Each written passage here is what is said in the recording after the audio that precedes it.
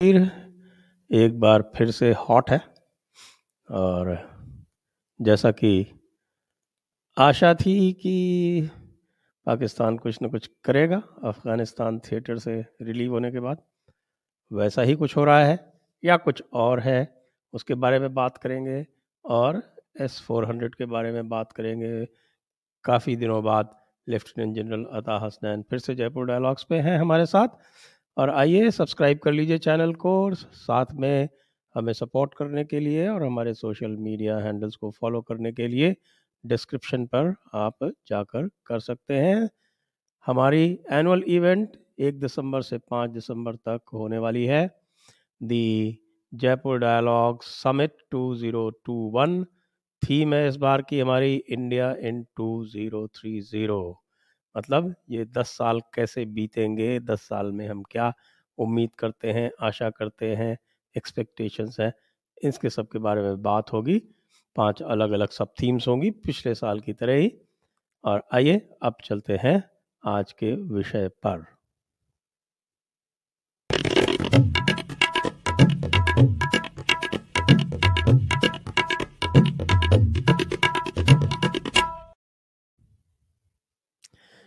नमस्ते सभी दर्शकों को और जनरल हसनैन को। कैसे हैं आप? बहुत बढ़िया जनाब। अगर आप मुझसे पूछ रहे हैं कि आप अपने दर्शकों से पूछ रहे बिल्कुल हैं? आपसे पूछ रहे हैं। शुक्रिया, बहुत बहुत शुक्रिया, बहुत बहुत। मुझे मालूम है कि आपके दर्शक बेहद बढ़ गए हैं, अब बहुत ज्यादा। तो मैं समझा कि शायद आप पहले उनको प्रायोरिटी देंगे, और देना भी चाहिए उनको प्रायोरिटी, क्योंकि सबसे पहले हम तो कुछ नहीं है, वो तो सब कुछ तो सुनने वाले और देखने वाले होते हैं। तो सर, जम्मू कश्मीर फिर एक बार गर्म है और ख़ास तौर से जम्मू सेक्टर। आपका क्या इंटरप्रिटेशन है? ये कहना हमको कि ये अनएक्सपेक्टेड था would also not be right. और ये कहना कि ये सब कुछ अफगानिस्तान की वजह से हो रहा है, मैं समझता हूं वो भी ओवर सिंप्लीफिकेशन होगा। It is something in the middle. बेशक जम्मू कश्मीर गर्म है, और सुना है कि इस साल सर्दी बहुत ज्यादा पड़ने वाली है। इस सर्दी के मौसम में भी गर्म पड़ेगा कि नहीं, वो ये देखने की बात है। जी, तो ये अभी जो इस समय जो चल रहा है आपके जम्मू सेक्टर में, आपके 16 कोर के एरिया में जो ऑपरेशन चल रहा है, जिसको पुंछ ऑपरेशन कर रहे हैं, इसको चलते हुए 1 महीने से ऊपर हो गया। और कई विश्लेषक जो हैं, कई एनालिस्ट जो हैं, वो तो इसको कह रहे हैं कि this is a Kargil like capture, और इसको वो फिर से एक इंटेलिजेंस और मिलिट्री फेलियर बता रहे हैं। आप कैसे देखते हैं? देखिए, भारत में एक नई टर्मिनोलॉजी इस्तेमाल करने की शुरुआत हो गई है, intelligence failure and military failure.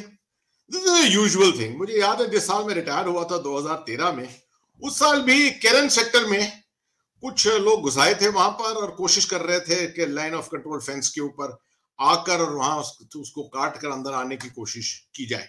और हमारे रेडार जो थे वो उनको पकड़ रहे थे, उनकी एंट्री को हर तरफ से, और उनके ऊपर गोलाबारी चल रही थी। उस वक्त भी किसी को कुछ समझ नहीं आ रहा था कि हो क्या रहा है। जब भी लोगों को समझ नहीं आता है कि क्या हो रहा है, तो अब कहते हैं कि ये कारगिल लाइक सिचुएशन है, दिस इज कारगिल 2, कारगिल 3 आ गया है।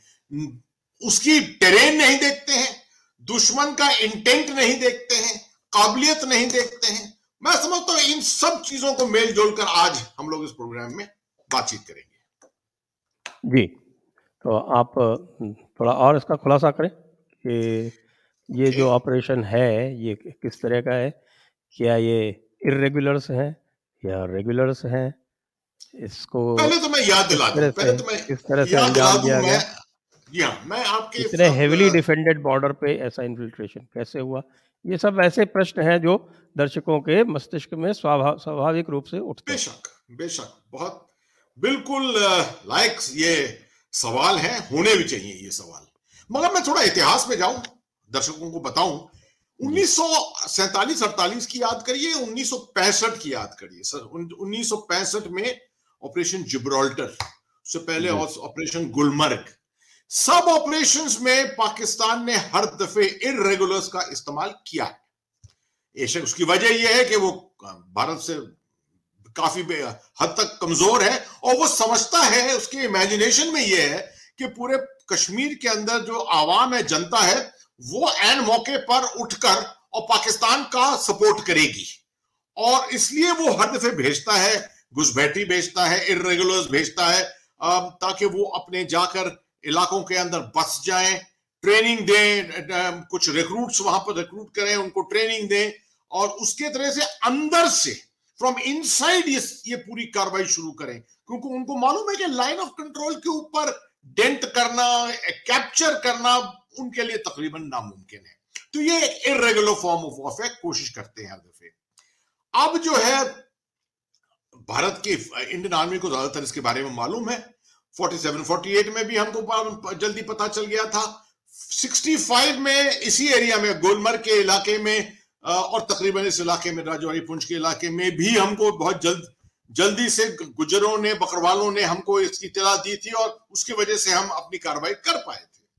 मगर इसके बावजूद पाकिस्तान कभी भी ये स्ट्रेटजी जो है इसको छोड़ता नहीं है, हर दफे अपनाता है इसी को। वो समझता है कि यही एक जरिया है जिससे सब कुछ हो सकता है। अब इस दफे उसने क्या किया है कि लास्ट टाइम ये इलाका जहां पर ये ऑपरेशन चल रहा है, 2003 में ये लास्ट टाइम ऑपरेशन, यहां बड़ा ऑपरेशन हुआ था 18 साल पहले। वो ऑपरेशन था ऑपरेशन सर्प विनाश। यहां तकरीबन 100 टेररिस्ट, इस इलाके में तकरीबन 100 टेररिस्ट जो थे, वो पीर पंजाल के हाई एल्टीट्यूड एरिया में एक जगह है हिलकाका, उसके ऊपर कुछ ढोकों में, ढोक वो होते हैं जो काउशेड्स होते हैं जो वहां पर बनाए जाते हैं हाई एल्टीट्यूड एरियाज में, जहां मेडोज हैं, जहां ग्रेजिंग के लिए आमतौर पे बकरवाल गुजर जाते हैं, वहां रहते भी हैं, उनके पशु भी रहते हैं। उन्हीं काउशेड्स के अंदर, ढोकों के अंदर जो है ये टेररिस्ट जो है वो आकर वहां बसते हैं और कैंप लगाते हैं अपना। ये 1999 में जब मैं कर्नल जीएस था विक्टर फोर्स का, तब भी ये इत्तला आ रही थी मेरे पास, और मैं इसकी बातचीत करता था, मगर हमारी तवज्जो ज्यादा वैली के ऊपर थी, हमारी तवज्जो ज्यादा डोडा के ऊपर थी, रजौरी के अंदर के इलाके में थी, तो हम ये हाई एल्टीट्यूड एरियाज के बारे में इतनी फिक्र नहीं करते थे।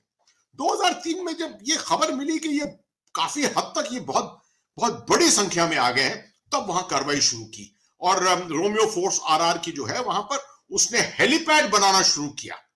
हर अलग अलग हाइट्स के ऊपर बड़े हेलीपैड बनाने की कार्रवाई शुरू की, ताकि हमारा जल्दी से वहां पर रिस्पॉन्स, जल्दी से रिएक्शन हो, स्पेशल पैरा फोर्सेस जो हैं वो जा सके, इन्फेंट्री हेलीबोन यूनिट्स वो उनका इस्तेमाल किया जा सके।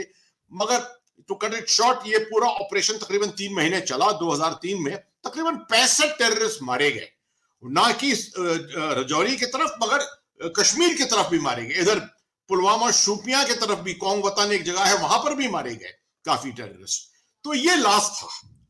अब जो है तला दोबारा आ रही है कि हर के टेररिस्ट की प्रेजेंस लोअर रीचेस में, हिलकाका के लोअर रीचेस में, ये बट्टा दुनिया फॉरेस्ट जो है, रजौरी से अगर आप पुंछ जाएं तो बीच में एक जगह पड़ती है बिम्बर गली, बिम्बर गली से आप सुरनकोट आते हैं, और सुरनकोट से फिर जाते हैं आप पुंछ।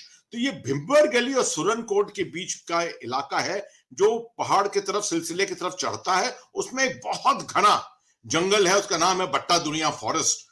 काफी हद तक ये तकरीबन 60-70 किलोमीटर लंबा जो इलाका है, और उसके अंदर ये ऑपरेशन चल रहा है। शुरुआत बहुत ही घना जंगल है, ना कि सिर्फ घना जंगल है, यहां टूटी फूटी जमीन है।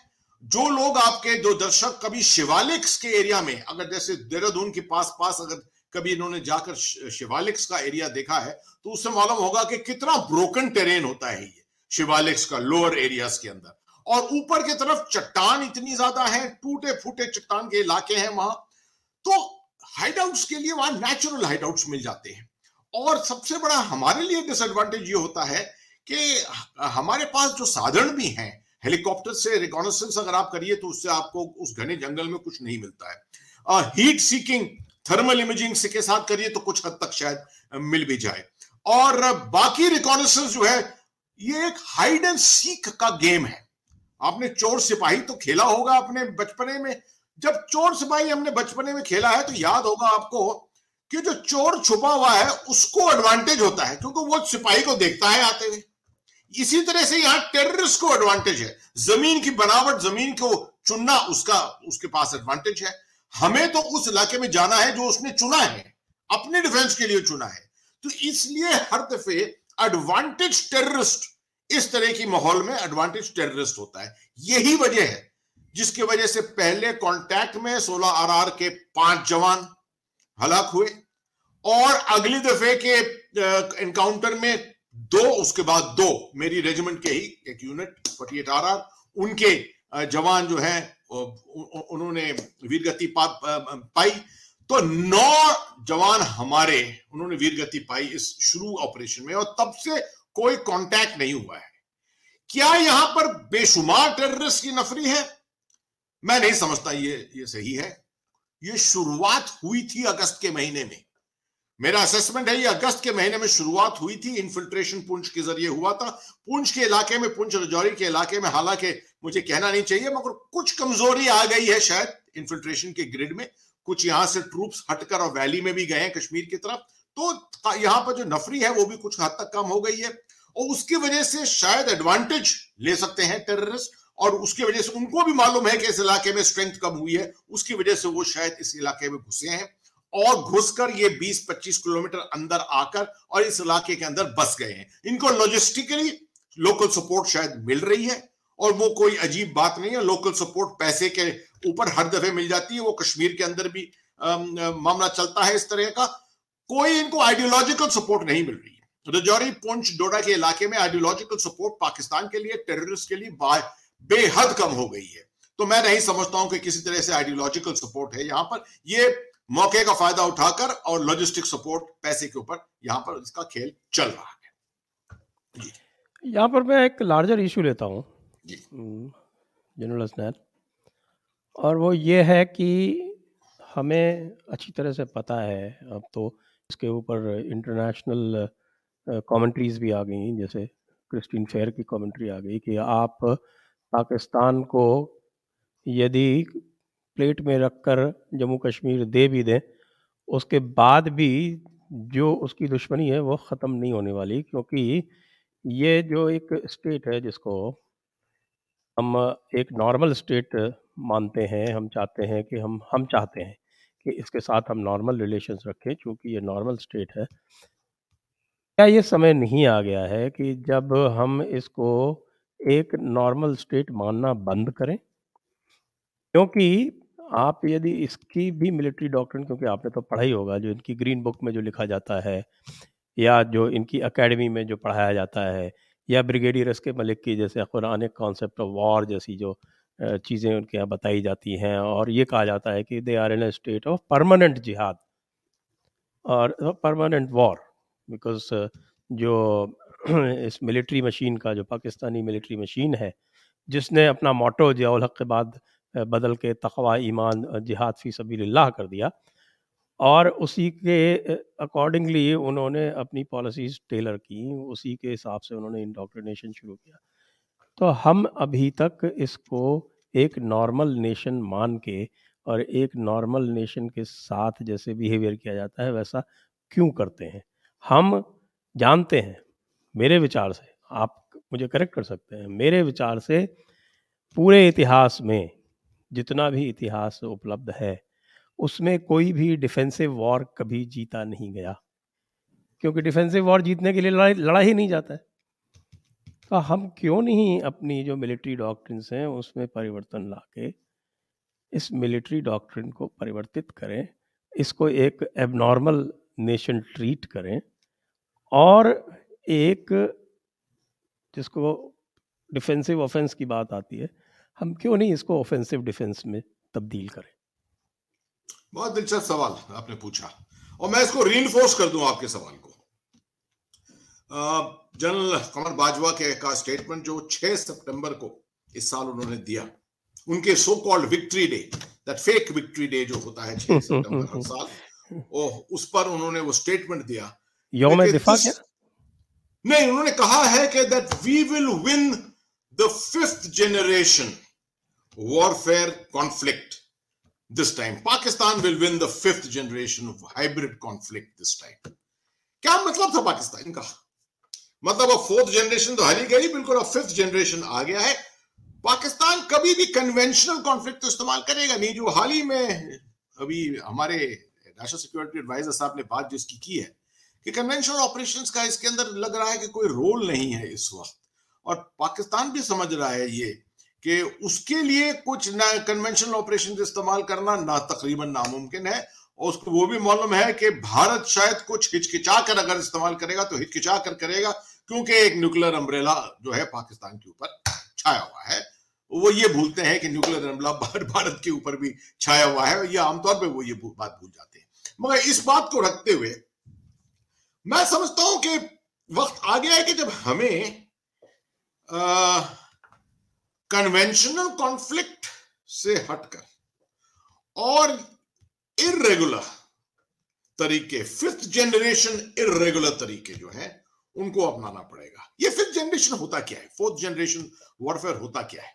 फोर्थ जनरेशन वॉरफेयर तब तक है जब तक कि आपका जो कन्वेंशनल और इर्रेगुलर के बीच में जो डिस्टेंस है वो बिल्कुल ब्लर हो गया है।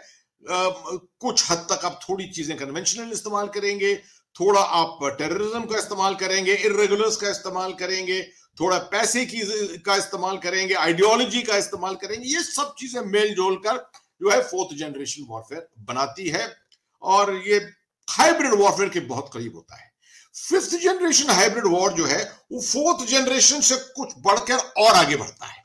इसमें perception, ideas, the war of ideas, the war of narratives, ये खेला जाता है ज्यादातर। और खास तौर पे इसका इस्तेमाल इसलिए हो रहा है क्योंकि दुनिया में इतनी जल्दी से, at such great speed, social media communication revolution जो आया है, इतनी जबरदस्त स्पीड से आया है that conventional armies are not being able to exploit it, मगर non-state armies, non-state organizations और sponsored non-state organizations जैसे पाकिस्तान स्पॉन्सर करता है, ये बहुत जल्दी इसको अपना पाए हैं। एक फौज जिसने बहुत जल्दी अपनाया है इसको, conventional army, is the British army, जिसने 77 ब्रिगेड अपना रेज किया है primarily for the purpose of fighting information war. अब ये चीजें भारत के अंदर अभी तक नहीं आई है। We are aware of all this, हम सब चीजों का हमें इसका पूरा अंदाजा है, but to put together all this as a doctrine, as a guideline and adopt this in the form of a strategy, ये दूसरी बात होती है। इसको पहले आपको वॉर गेम करना पड़ता है। अभी तक तो भारत में ये इसकी war gaming of fourth and fifth generation warfare तो शुरू ही नहीं हुआ है। यहां हमारी समझ तो अभी तक यह है कि वॉर गेमिंग का मतलब सिर्फ है कन्वेंशनल वॉर गेमिंग, मतलब red land versus blue land. आप दो फोर्सेस को खड़ा करिए और देखेंगे किसके टैंक कहां पहुंचते हैं, किसकी गन कहां तक जाती है, और इसके ऊपर जो है लड़ाई का फैसला जो है वो निर्भर होता है। लड़ाई का फैसला आजकल इन चीजों पर निर्भर नहीं होता है। लड़ाई का फैसला, जैसे आपने बिल्कुल सही कहा, ये पूरी इर्रेगुलर चीजों के साथ होता है। And ideology plays such an important role, communication strategy plays such an important role. तो मैं आपके साथ सहमत हूं, बहुत हद तक सहमत हूं कि इसको डॉक्ट्रिन के तौर पे will have to be studied. हाल ही में मैं शायद आज सुबह ही मेरा एक आर्टिकल छपा है न्यू इंडियन एक्सप्रेस में, मैंने आपको भी शायद भेजा था। जी, उसको लोग पढ़ें तो उससे ये मैंने शुरुआत के लिए ही लिखा था ताकि पब्लिक को समझ में आया। कुछ हद तक ये इसलिए भी लिखा था कि मुझे मालूम है कि आपका प्रोग्राम आज होने वाला है, और ताकि लोग इसको पढ़ लें, अगर कुछ हद तक अगर पढ़ सकते हैं तो समझ ज्यादा आ जाएगी कि आजकल की लड़ाई जो है ये बिल्कुल मिली जुली लड़ाई है। ये भी नहीं कह सकता कोई कि कन्वेंशनल लड़ाई बिल्कुल हट गई है। कन्वेंशनल की कुछ चीजें हैं और फोर्थ और फिफ्थ जनरेशन की भी कुछ चीजें हैं। कैसे इसको मेल जोल करके हाइब्रिडिटी देते हैं इसको, वो आपकी काबिलियत पे निर्भर है। मैं समझता हूं पाकिस्तान ने इसको बहुत जल्दी अपनाया। बीइंग अ स्मॉलर स्टेट, ये याद रखिएगा, जब कमजोर देश होता है वो इन चीजों को बहुत जल्दी अपनाता है। मगर बरखलाफ अगर आप चीन को देखें तो चीन ने भी इसको, इस पूरे कॉन्सेप्ट को एक डॉक्ट्रिन फॉर्म में बहुत ही जल्दी अब्सॉर्ब किया।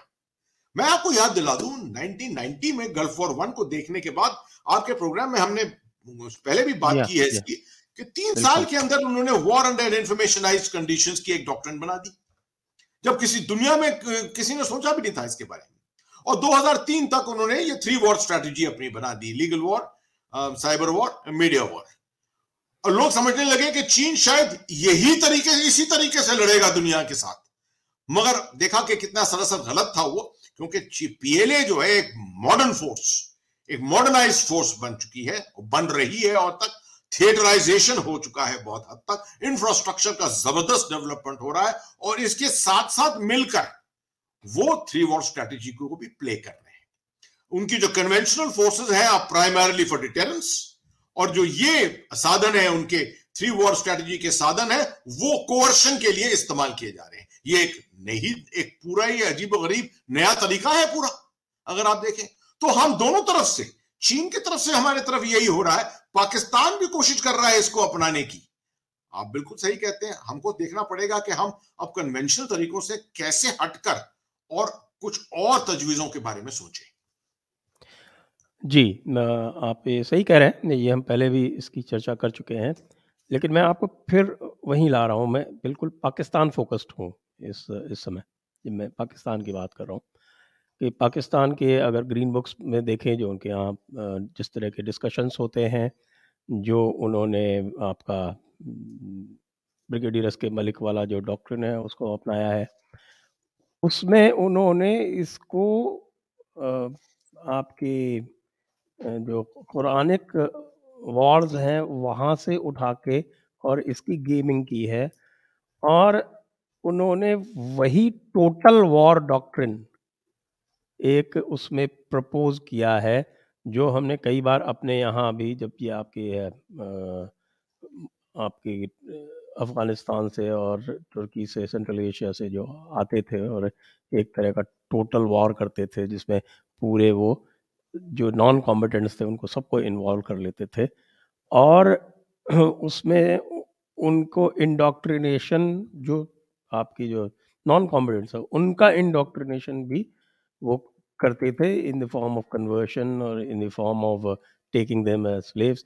ये सारा का सारा ये जो है, ये इनकी एकेडमी में पढ़ाया जा रहा है, इनके कोर्सेज में है, और चूंकि you keep abreast of all this, आपको निश्चित रूप से पता होगा कि ये इस तरह से ये टोटल वॉर डॉक्ट्रिन वहाँ पर पढ़ा रहे हैं।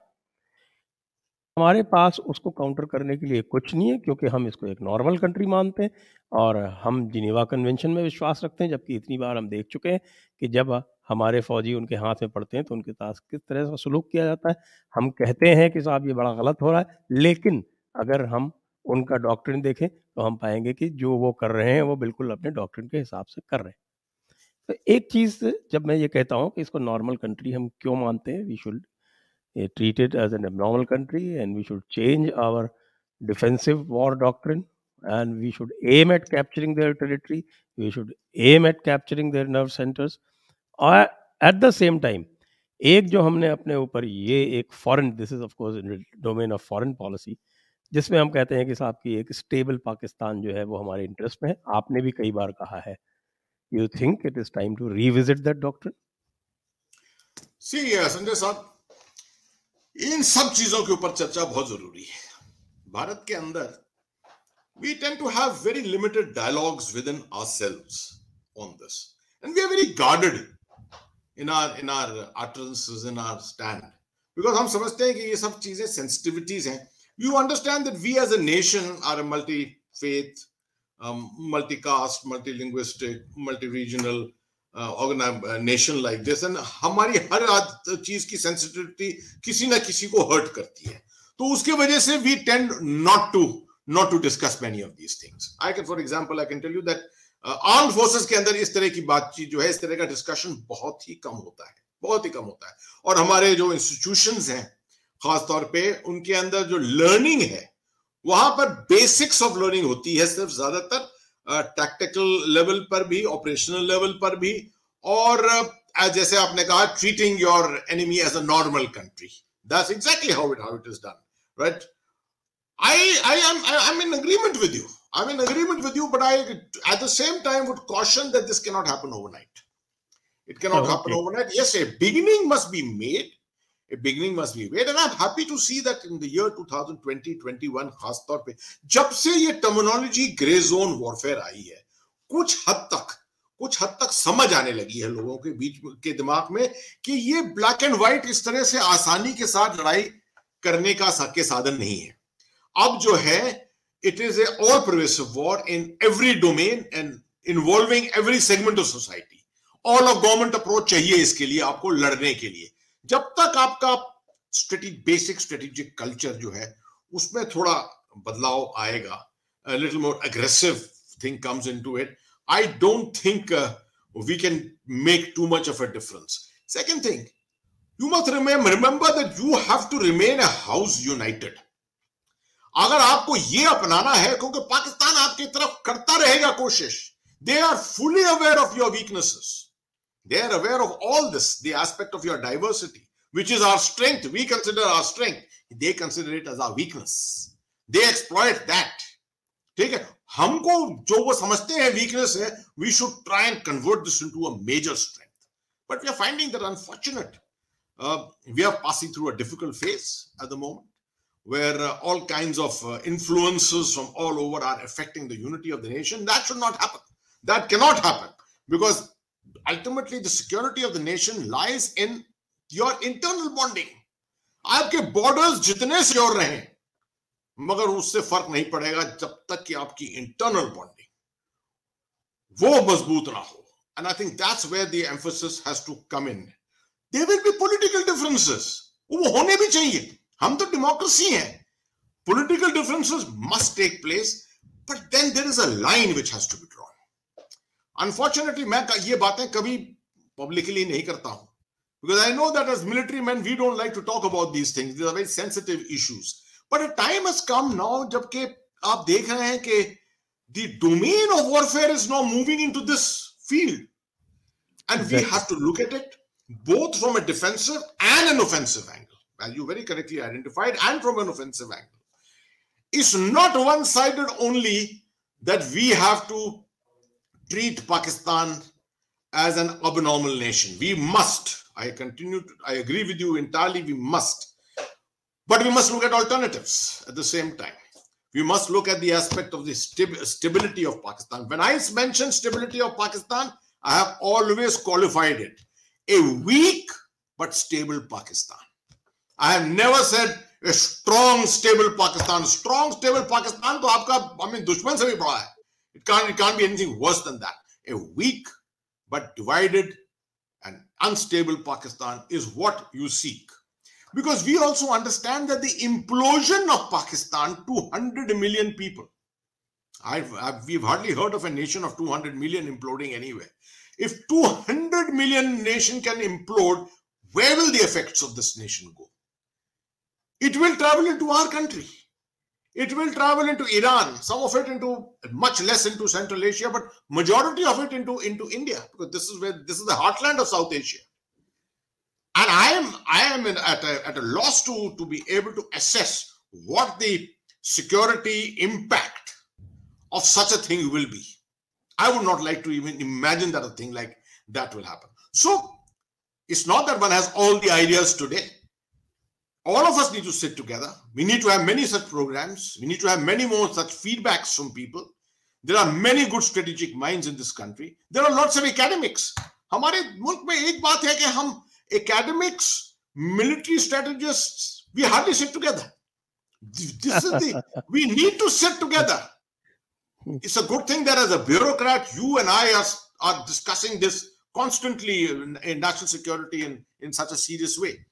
You hardly find this kind of interaction between bureaucracy, the military, academia, the corporate world. This is this whole thing which forms up our whole national security. And ideas, they can be, anyone can have ideas on this. There are some very well-read people who have lots and lots of issues which are there in their mind, which they have read examples of other countries. They are the ones who can enter into this entire domain.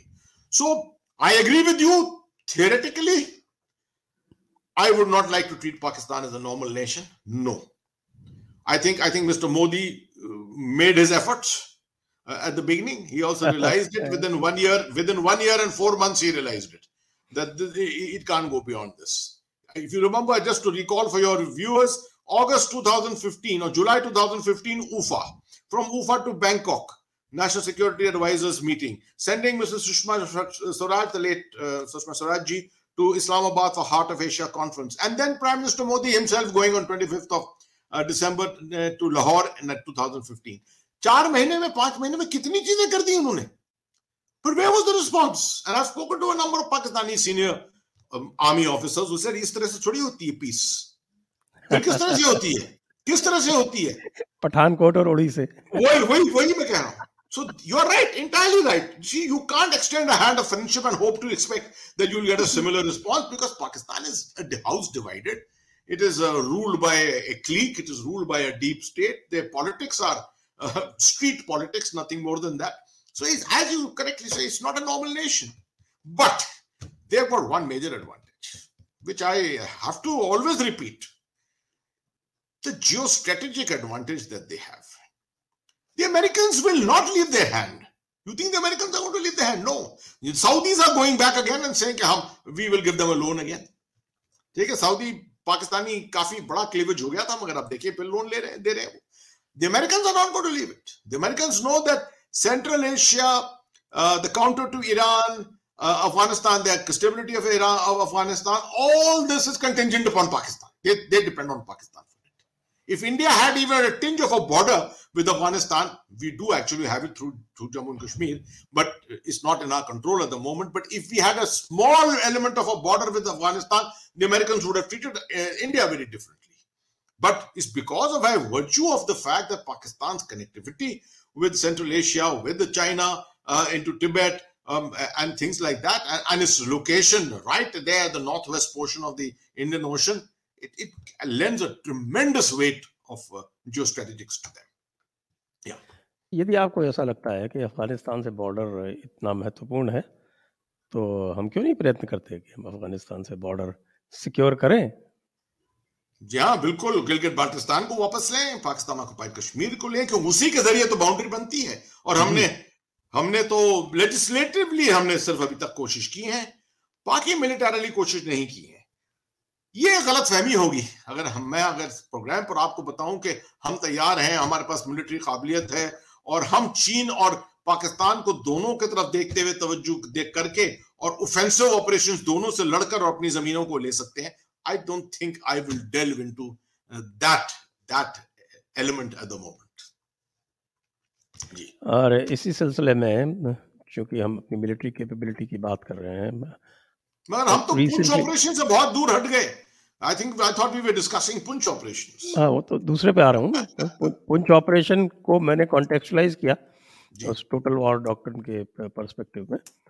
और अब चूंकि हम बात कर रहे हैं हमारी military capability की, तो मैं आपसे ये भी पूछना चाहूँगा कि अभी जो S-400 का जो इंडक्शन होने वाला है, अभी तो I believe the first regiment is just started arriving, तो इससे आपको क्या पूरे स्ट्रेटेजिक एनवायरनमेंट में कोई तब्दीली आती दिखती है, जिससे हम यदि अगर सोचें कि हम ऑफेंसिव ऑपरेशंस कर सकते हैं, या हमारा जो मिलिट्री डॉक्ट्रिन है वो डिफेंसिव माइंडसेट से लेके एक ऑफेंसिव माइंडसेट में ले जा सकते हैं, तो आपको लगता है उससे कोई मदद मिलेगी? देखिए, to say that S-400 is a defensive system would be completely a falsity. This is both. This is offensive defense.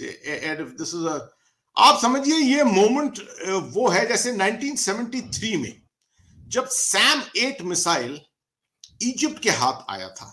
When the Russians had provided the SAM missile to Egypt, and Egypt decided to go in, Anwar Sadat decided to go in for that limited war, the war across the Suez Canal on Yom Kippur. 10 kilometre का एक corridor band बनाकर और उसके अंदर अपने troops को लगाकर, and to give air cover, an umbrella, an AD umbrella to that area. तकरीबन वो स्थिति आ रही है today, because that will be the difference between India and Pakistan as far as air defense capability is concerned. Already India is far more superior as far as air coverage is concerned, but now with this particular weapon system with us, मगर इस वक्त हम सिर्फ शुरू में तो I think only 2 regiment आ रही हैं, हालांकि तकरीबन 5,000 करोड़ हमने इसके 5 billion dollars, 39,000 crores we have spent. 5.4 to be exact. Yes, 5.4 billion dollars, approximately 40,000 crores that we have spent on this. I am told that approximately 2 regiments worth are initially coming in. 8 launcher होंगे इन 2 regiments में. I think a 3rd regiment will ultimately come at a slightly later stage. You इसमें told 5 सबसे बड़ी regiments total. ultimately 5 regiments, but initially I think there are only just 2 regiments that we are looking at जो अभी आ रही हैं अंदर. इस वक्त 8 launcher per regiment with 2 batteries each of 4 launchers each.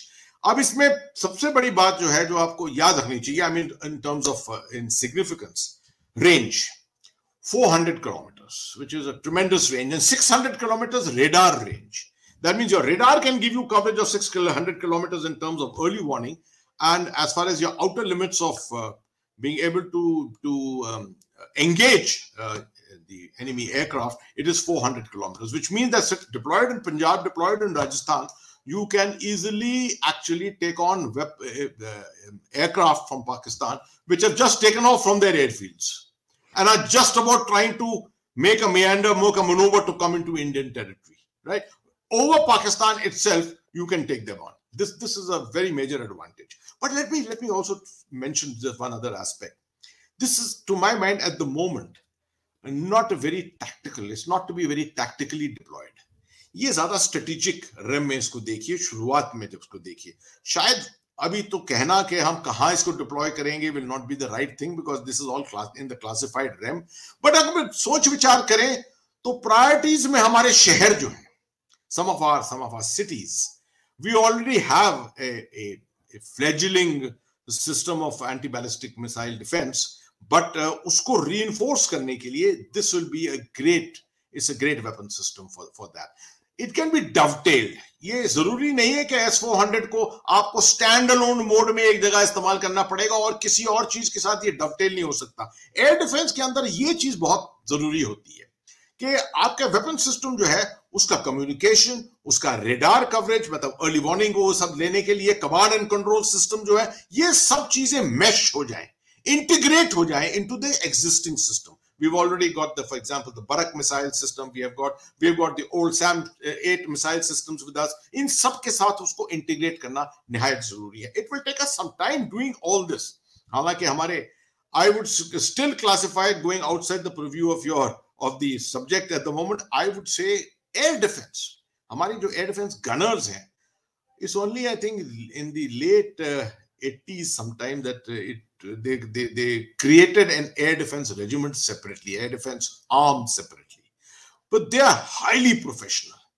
और ये फील्ड जो होती है एयर डिफेंस की, ये इतनी कॉम्प्लिकेटेड और कॉम्प्लेक्स होती है कि आमतौर पे हम लोग infantry, armoured corps, mechanised infantry officers, we don't like to delve into it. Normally हम इसको छोड़ देते हैं नॉर्मली एयर डिफेंस वालों पर, but because they are absolute specialists in this, and Indian air defense gunners are outstanding. Now we are raising an air defense command. ये हथियार का, this weapon system is going to be one of the first things that the air defense command will probably acquire, and they're the ones who are going to be responsible for its usage, its deployment, and its exploitation as far as this is concerned. जी, बहुत आपने अच्छी तरह से इसको explain किया, और चूंकि हम इसी सब्जेक्ट पे हैं तो थोड़ा सा डाइवर्शन और करूंगा मैं, विद योर परमिशन, कि इस सारे सिनेरियो में थिएटराइजेशन का क्या इम्पैक्ट देखते हैं आप? देखिए, थिएटराइजेशन, दुनिया भर में थिएटराइजेशन हो रहा है. ऑफकोर्स अमेरिका ने तो बहुत पहले 1986 में किया था. The Chinese have gone in for it. Large nations particularly जिनके लंबे चौड़े बॉर्डर्स होते हैं, जिनके इंटरेस्ट वर्ल्ड वाइड होते हैं या वाइड स्प्रेड डाइवर्स इंटरेस्ट होते हैं ऑन वाइडली सेपरेटेड बॉर्डर्स, उनके अंदर थिएटराइजेशन करना कुछ हद तक जरूरी होता है, because you want to make you best use of your resources. अगर आप देखें तो हमारा जो मैरिटाइम का इलाका है, पेनिनसुला इंडिया जो है, is a completely different thing to the desert, to the mountains, Himalayan region. So it deserves a theater by itself completely, right? जिसके अंदर एक सिंगल कमांडर हो, उसकी जवाबदारी हो, साथ में आप ट्रेन करें, साथ में आप अपने हथियारों को देखें, अक्वायर करें, आपकी डॉक्ट्रिन्स को बनाएं, एवरीथिंग. जो कुछ आर्मी हेडक्वार्टर, जो कुछ आजकल एयर हेडक्वार्टर, जो कुछ नेवल हेडक्वार्टर आज कर रहा है, all these things will be done under a theatre headquarter, subsequently under a theatre command headquarters. For example maritime command अगर आप बना रहे हैं सदर्न पोर्शंस के लिए, दोनों बे ऑफ बंगाल और Indian Ocean, Arabian Sea, Indian Ocean area के लिए, तो somewhere in central in southern India the headquarters will be located. Air Force will be dedicated to it. The army will be dedicated to it. May not have too much of army, right? And it will remain in an integrated state with all its decisions being taken and being applicable to all three services. That's the best use of resources, right? अब आप आइए northern और western के ऊपर. These are the difficult areas where you will have mostly the major problem in theaterization is going to be the command and control aspect. ठीक है, इसके अंदर खास तौर पे जो एयरफोर्स का, एंड एयरफोर्स को बहुत इसके ऊपर ऑब्जेक्शंस बहुत ज्यादा है कि air force likes to maintain the flexibility. They like to maintain a huge amount of flexibility, and they say we are capable of being able to muster the resources which the army requires at any particular stage and be able to provide those resources. मगर army चाहती है कि ये resources dedicated हो, एक जगह के लिए, एक थिएटर के लिए है, डेडिकेटेड हो. ये जरा अनबन इसके ऊपर बहुत ज्यादा हो जाता है, because the Air Force does not want its resources to be treated as if they are available for shifting around and usage by another force like the army, which may not have the capability to understand the capabilities, the full capabilities of their organization. तो ये थोड़ा disadvantage होता है इसके वजह से, because of this command and control problem. But overall the impact of a single commander being responsible for an area, for example Eastern Command अगर आप देखें, the whole of Eastern Command, उसमें Air Force और Army अगर एक साथ है, whole of Northern Command, Northern Theater और the whole of Western Theater, जो आज आपके 3 कमांड लगे हुए हैं, South Western Command, Southern Command and Western Command, 3 command तकरीबन बनकर एक थिएटर बन जाएंगे. In fact, out of 17 commands, जो 17 to 18 कमांड्स जो all together army, navy, air force के हैं आज, ये सब मेल जोल करके इसके 4 थिएटर बन जाएंगे सिर्फ. And you can then imagine that जो आपके रिसोर्सेज इधर उधर जो डिस्पर्स्ड रिसोर्सेज हैं, ये सब जो है कंसोलिडेट हो जाएंगे. And because of that consolidation the impact will be much bigger. But the only problem is the mind. This is a battle of the mind. And it's not the battle of the mind with the enemy. It is the battle of the mind within yourselves, within ourselves. Because आमतौर पे 3 services, America में तो 4थी service marines भी हैं, इनके बीच में ये अनबन रहती है, because everyone wants his resources with himself. वो जो है, that goes against the whole spirit of theaterization. तो मैं समझता हूं कि एक बहुत बड़ी चुनौती जो हमारे लिए है, वो है how to overcome this aspect of which is there is a state of the mind. जो हमारा पुरानापन है कि we need to continue fighting in the same old way.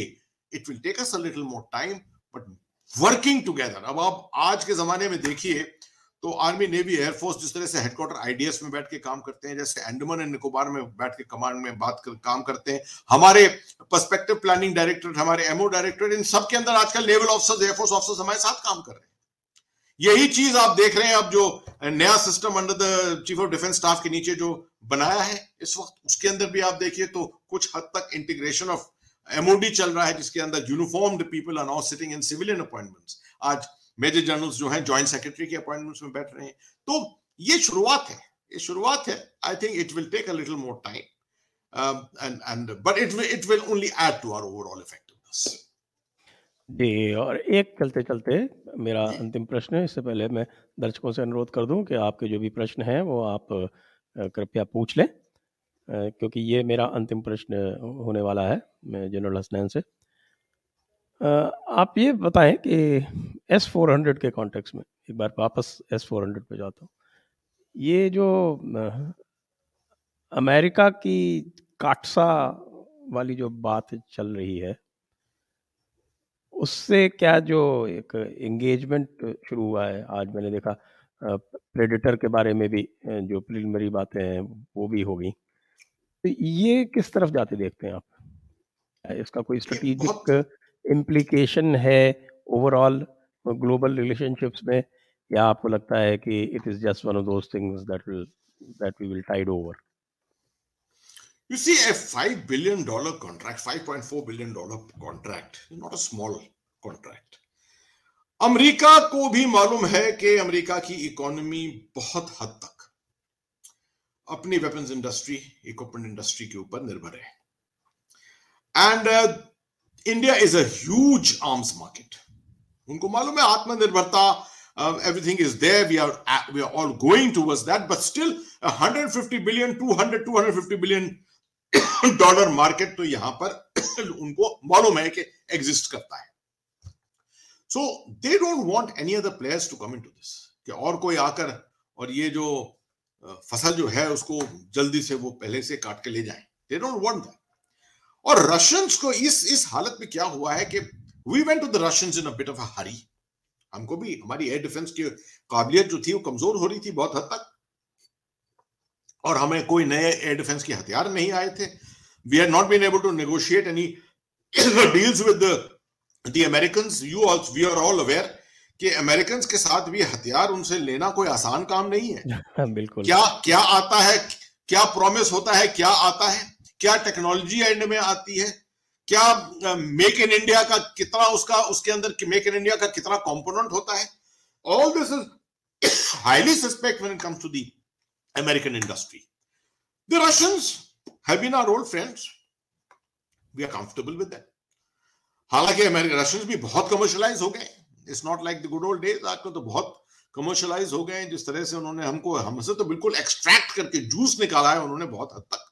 मगर it has become easier to be able to work with them. And secondly, geopolitically जरूरी था कि हम अपने पूरे एग्स इन वन बास्केट जो है, जैसे जिसको कहते हैं, वो एक साथ सब अंडे एक बास्केट में ना डालें. And that's one of the reasons why we went to the Russians. Because हम देख रहे थे कि 2015 में रशियंस जो थे वो धीरे धीरे भारत का हाथ छोड़ रहे थे. मैं भी गया था रशिया 2015 में, और मुझे भी यह महसूस हुआ था वहां पर कि यार स्नाइड रिमार्क्स पास हो रहे हैं इस तरह के. India was worried at that time, because America के साथ रिलेशनशिप तो बहुत अच्छी चल रही थी, मगर ये स्ट्रेटेजिक पार्टनरशिप की बात 2+2 डायलॉग उस वक्त नहीं शुरू हुआ था. And these kind of things had not happened at that time. Americans भी उस वक्त चाइना को देख रहे थे, बट इस नजर के साथ, जैसे अभी ताइवान की वजह से जिस नजर से देख रहे हैं, वो सब नहीं था उस वक्त इतना ज्यादा.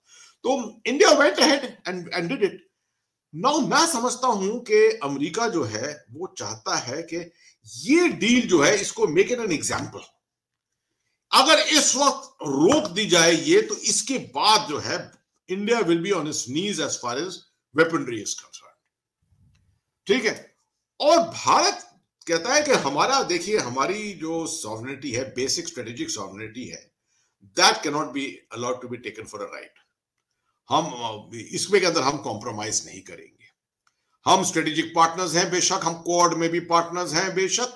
ठीक है. हम चाइना की तरफ हमारा काफी कन्वर्जेंस ऑफ आइडियाज है, कन्वर्जेंस ऑफ थॉट्स है, सब कुछ है, मगर we are still multilateral in our approach.